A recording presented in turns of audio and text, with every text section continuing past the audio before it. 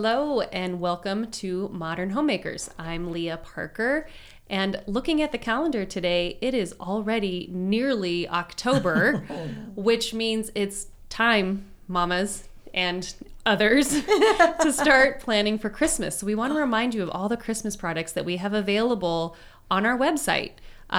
There are the Christmas candles, the Home for Christmas videos and syllabus, and red plates, and a book by Max Lucado called Children of the King. And so if you want to get any of those items, we're running a lower inventory on some of those items, and the candles are in and they are ready to go. So make sure and check those things out. But today, Donna will be talking to us about the 7 attributes of daily living. And I'm excited to hear it. Oh, it happened one morning. You know how this is. And I've been planning the lessons for all of us. And about 10 days ago, I was led to the book of Revelation. Now, I have read the entire Bible several times. I want to be sure that everyone recognizes that I know where the book of Revelation is. I know who wrote it. I know where he wrote it. But I don't believe in my history, except for reference to certain verses, that I've ever said, I'm going to spend the next lesson on these 7 churches that John wrote letters to and how it correlates with staying. So here I was just reading away in my Bible, chapter 1, chapter 2, chapter 3, just to the beginning of chapter 4. And as I stopped reading, I wrote the word, this is a confirmation. And I thought, what is it about Revelation that could be a confirmation? And in this topic, staying in a leaving culture, being there, being available to people, recognizing the importance of staying, here comes John. Remember where John is.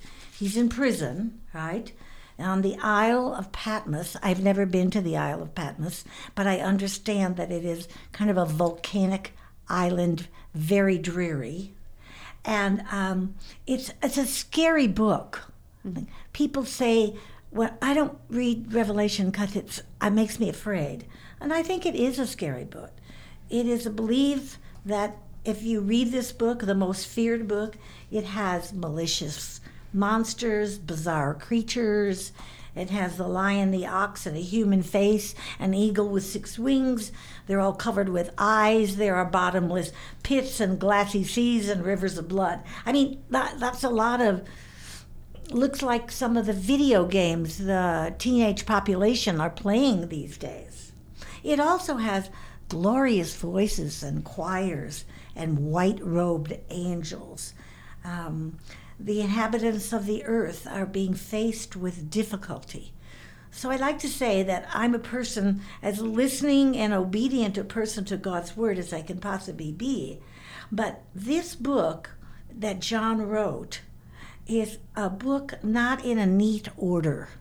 It isn't like you go there and find chapter 1 following up with chapter 2. The only thing I can say about the neat order of the book of Revelation is that God is on the throne. God is on the throne and in the center of the chaos.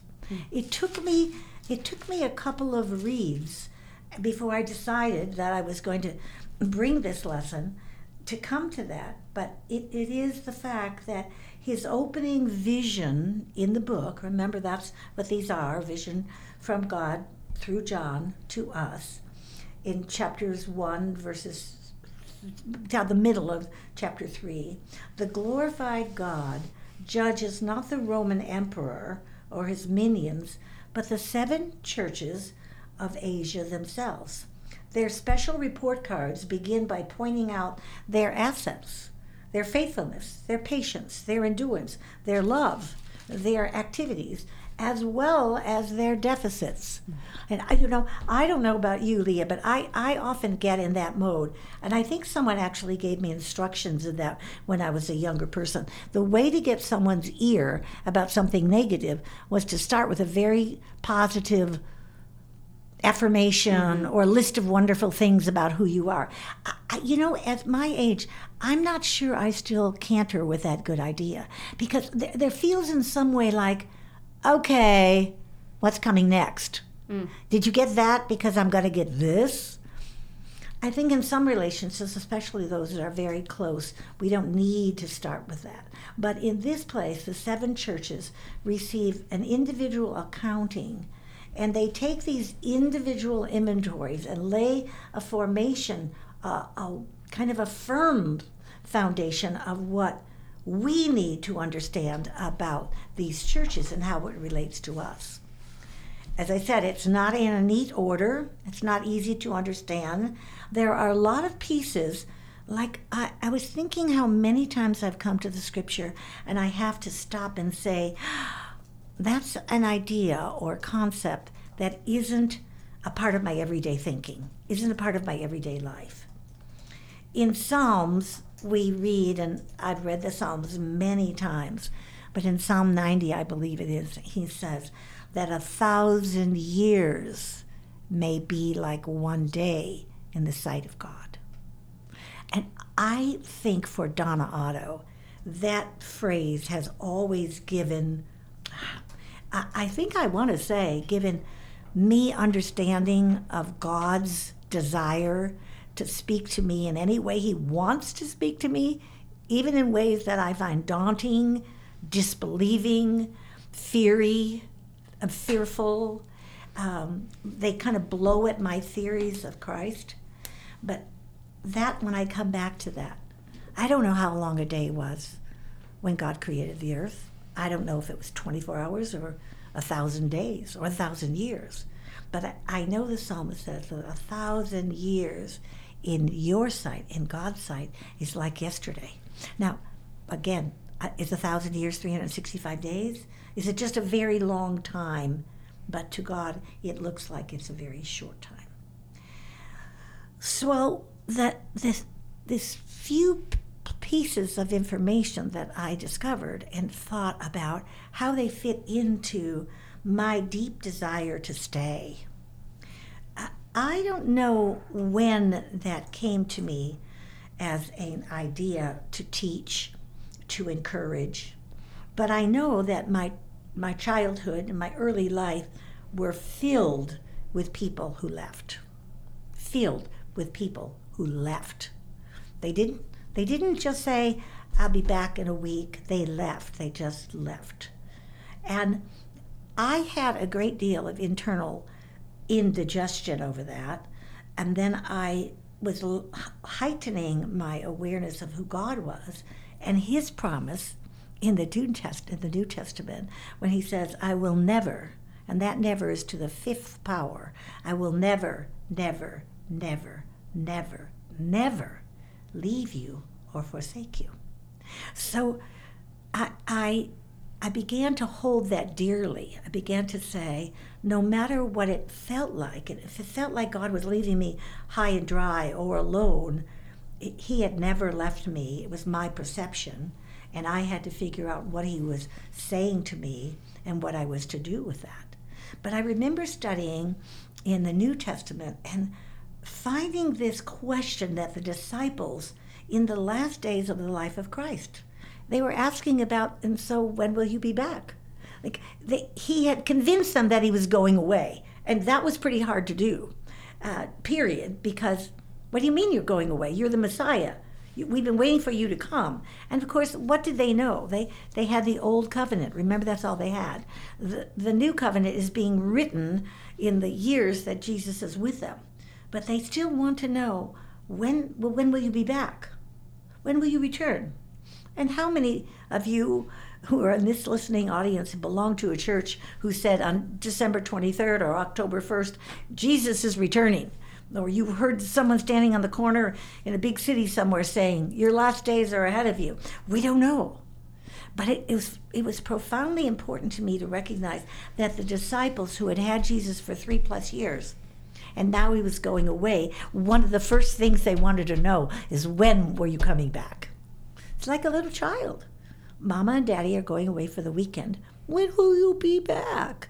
When are you coming back? I need you. I count on you. So as I looked at these first 7 churches and this very short couple of chapters, I came to this place that this is truly a pastoral letter.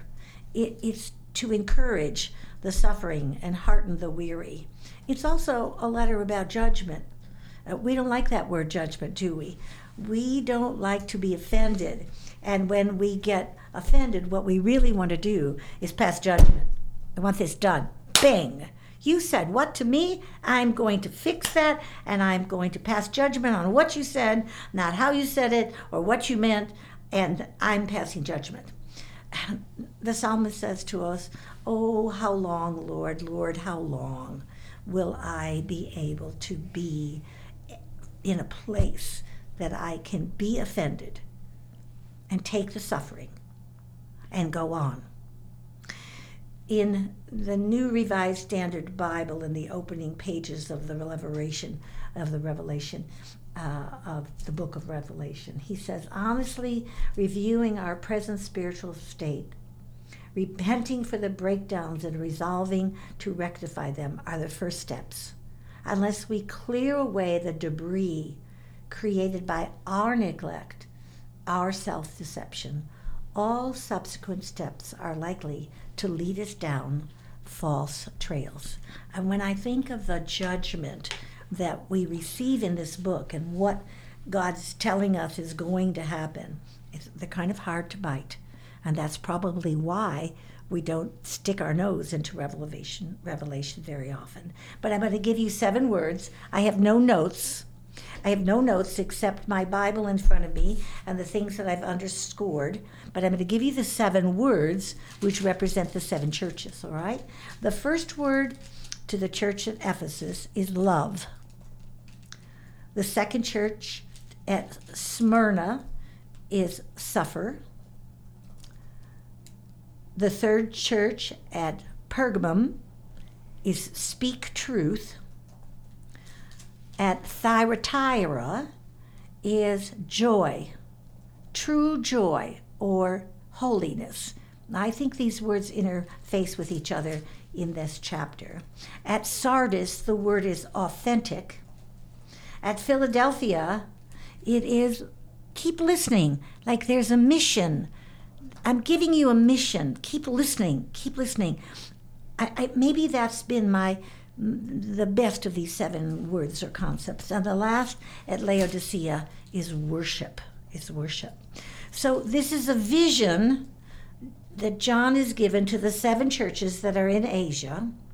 He says, grace to you and peace from him who is with you and who is to come. And then Jesus speaks and says, I am the Alpha and the Omega, the Lord God who is and was and who is to come, the Almighty. And John says, I, John, your brother, who share with you in Jesus the persecution and the kingdom and the patient endurance, was on the island of Patmos because the word of God and the testimony of Jesus. I was in the Spirit, and I heard in a loud voice like a trumpet. Did you ever have anyone talk to you with such a loud voice that it sounds like a trumpet? I think people say that about me, that I am to write a book, and when you see and send it to the 7 churches I just gave to you. They could be like the Southern Baptist Church on the corner, or Calvary, or the Good Book Bible Church, or the Shepherd Church in the desert. They could be anything. The names were just the names of the cities that they were in. And then he says, and then I turned to see whose voice it was that spoke to me, and on turning it I saw 7 golden lampstands. And in the right hand he held 7 stars. So the number 7 keeps reappearing, and the angels of the 7 churches and the 7 lampstands are the 7 churches. So all that, it feels like gibberish. It all keeps coming down to 7, because there were 7 churches. And that's who Jesus was addressing, God was addressing this to. So each one of them are in a place. And then in what amounts to about 7 or 8 verses only, comes this one word, the summation of what the message to the church at Ephesus was.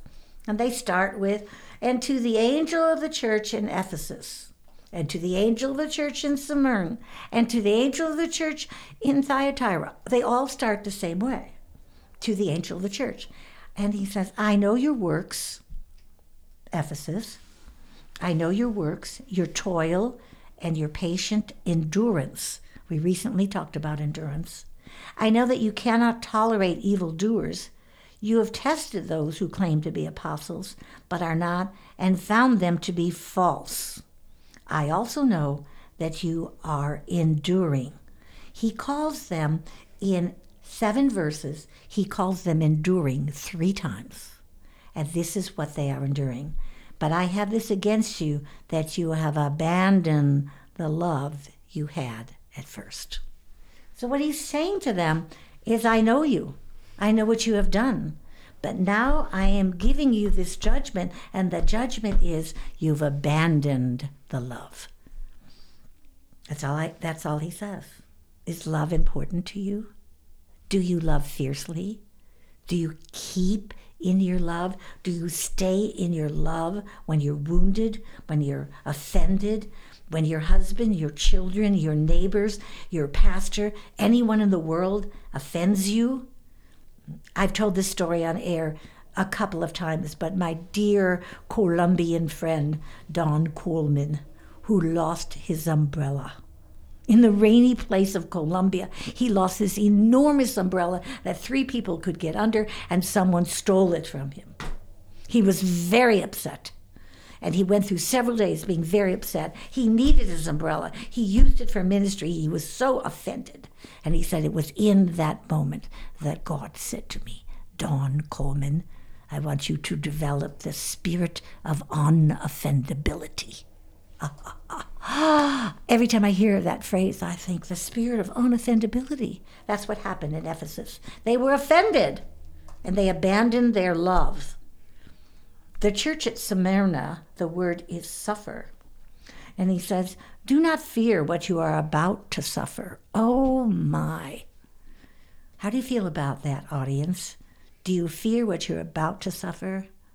If you were in front of me, I would say, would you raise your hand? Would you raise your hand if you have endured suffering? And we would all raise our hands. Last week, I've not ever said this on the air, but I am going to, because I'm going to ask you to pray for my dear son-in-law, Jason.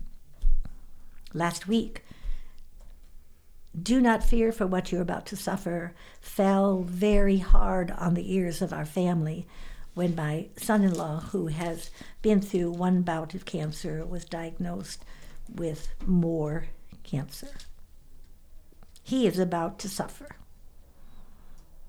And what John is being told, that we are not to fear what we are about to suffer. Why? Because the Spirit is with us. Whoever conquers will not be harmed by the second death. We will all suffer. So don't make suffering the thing that draws you away from your love. If you have an ear to hear, listen to what the Spirit is saying to you. And that is, He is with you. He will never leave you or forsake you. Do not be afraid of the suffering. And then to the church at Pergamum. He wants them to speak the truth. To speak the truth. Yet you are holding fast to my name, and you did not deny your faith in me, even in the days of Antipas, my witness, and faithful one who was killed among you. But I have a few things against you. You have come, some of you, to hold to the teachings of Balaam, who taught about the stumbling block before the people of Israel, so they would eat food sacrificed to idols. And he goes on and he says, repent then, if not, I will come to you soon and make war against them with the sword of my mouth. A white stone is written, a new name, and no one knows the one except the one who is to receive it. Speak the truth no matter what it causes you. Have you ever been in a situation? Have you ever been asked to testify, to stand in a courtroom? Has your church called you and said, what do you know the truth of the situation to be? Have your children looked at you and said, Mama, that's not true. He's not telling the truth about their brother. Have you looked at your husband or your wife and thought, that's not true? What is the truth? Sometimes we feel like we have to hide the truth. I'm certainly glad the doctors who attend to my son-in-law, Jason, did not hide the truth. He is not fearful of his suffering. Maybe it's because he suffered so much already, but he knows it's about to come, and those of us who love him and care for him are concerned about his suffering. And speaking the truth, which was the third piece in this message, was important for Jason to hear. The fourth one is being holy. Moving. This Thyatira is currently Turkey, what we know to be Turkey. And he says to him, who have not learned what some call the deep things? Hold fast to what you have until I come. I will give authority over the nations. To the first who conquers, I will also give the morning star.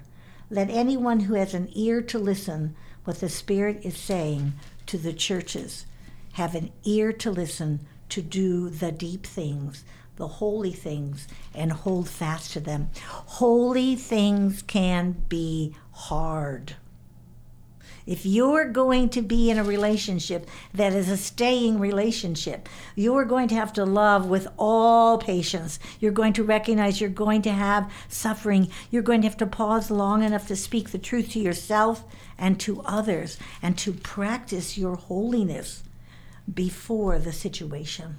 And to the church at Sardis, he says, to be authentic, to be authentic. Wake up and strengthen what remains and is on the point of death. Remember that what you have received and heard, to obey it and repent.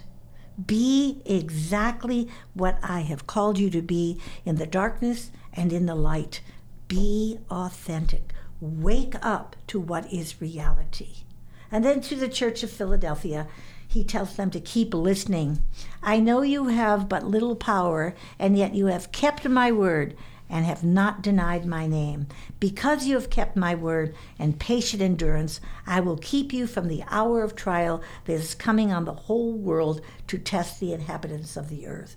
Keep listening. Be on point. What is the mission that we are called to do? Live every day in every way, loving God and loving God first and foremost. Will there be suffering? Yes. There'll be weeping and gnashing of teeth? Yes. But he's calling us to keep on listening to the mission of God. And the last, to the church of Laodicea. Worship. I just came back from a very invigorating conference in the Midwest called The Gathering. It was so wonderful to be together with brothers and sisters, men and women, pastors, speakers, teachers, church leaders, spiritual directors, men and women who are very, very earnest about their walk of faith.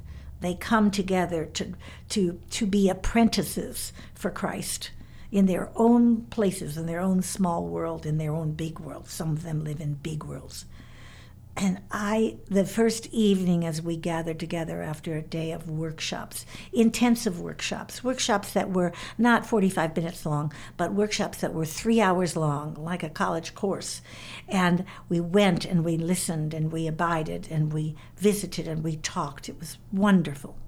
But that night when we gathered together, 600 people in this beautiful, worshipful room, very old room, the piano played and the musicians sang, and a fiddler fiddled and a guitarist played his guitar, and the voices of that congregation sang out.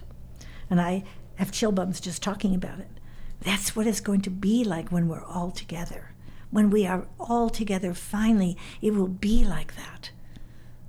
Be focused and stay focused on the time that we will eventually all come together to worship. Have your times of private worship in your own home. He says, listen, I'm standing at the door knocking. If you hear my voice, open the door, and I will come in to you and eat with you and you with me. That's the church. That's the worshiping church. So these words that pop out of 2.5 chapters in the book of Revelation were just astounding to me. I hope they are to you. I hope I have not bored you terrifically by reading some of these difficult verses. The church at Ephesus was reminded to continue loving. The church at Smyrna was reminded that there would be suffering and they would survive. The church in Pergamum was encouraged to keep speaking the truth.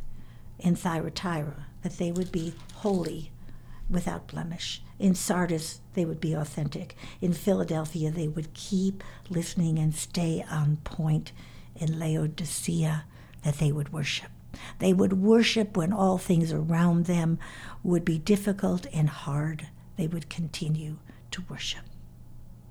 I would encourage you to read those first 3 chapters in your own Bibles and look at those 7 words which I've just brought to you.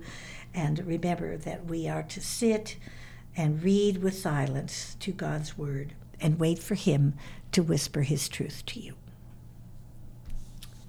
Wow, thank you. Thank you for the reminder of really going to the back of the Bible. I think Revelation is a book that we all avoid. It's, like you said, it's not in an easy order and it's not easy to understand. So Thank you for that reminder. You're welcome. Thank you, Leah. And I want to remind all of you that we still, like we said at the beginning of the program, that Christmas is not upon us, but it's good to be intentional and start making plans. So if you would like any of those resources I talked about at the beginning of the episode, they are under products under Christmas on the website. Good. We are modern homemakers with the common begin and the uncommon finish. Go out and make today uncommon by examining your life with these 7 attributes of daily living from John, and maybe find one that you need to lean into this week. Thanks.